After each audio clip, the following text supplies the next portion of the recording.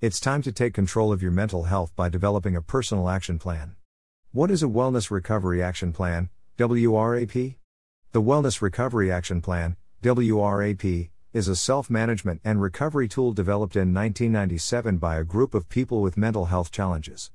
This plan can also be used by people struggling with a variety of addictions. It is not a requirement to have a mental health diagnosis to make a WRAP, and it is great for people who are just working on managing stress.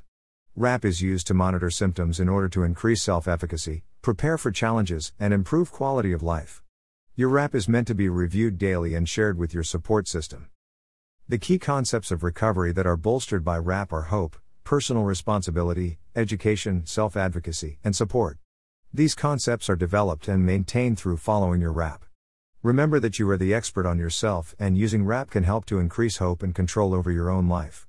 It is important to educate yourself on your own struggles and experiment with different coping skills. WRAP is a combination of self-help and support that lead to better mental health outcomes. Check out the WRAP website for more information. All links will be available by January 19, 2022. The parts of WRAP include Daily Maintenance Plan, Wellness Toolbox, Triggers, Early Warning Signs, When Things Are Breaking Down, Crisis Plan, Post-Crisis Plan. Comment below some ideas for your own WRAP.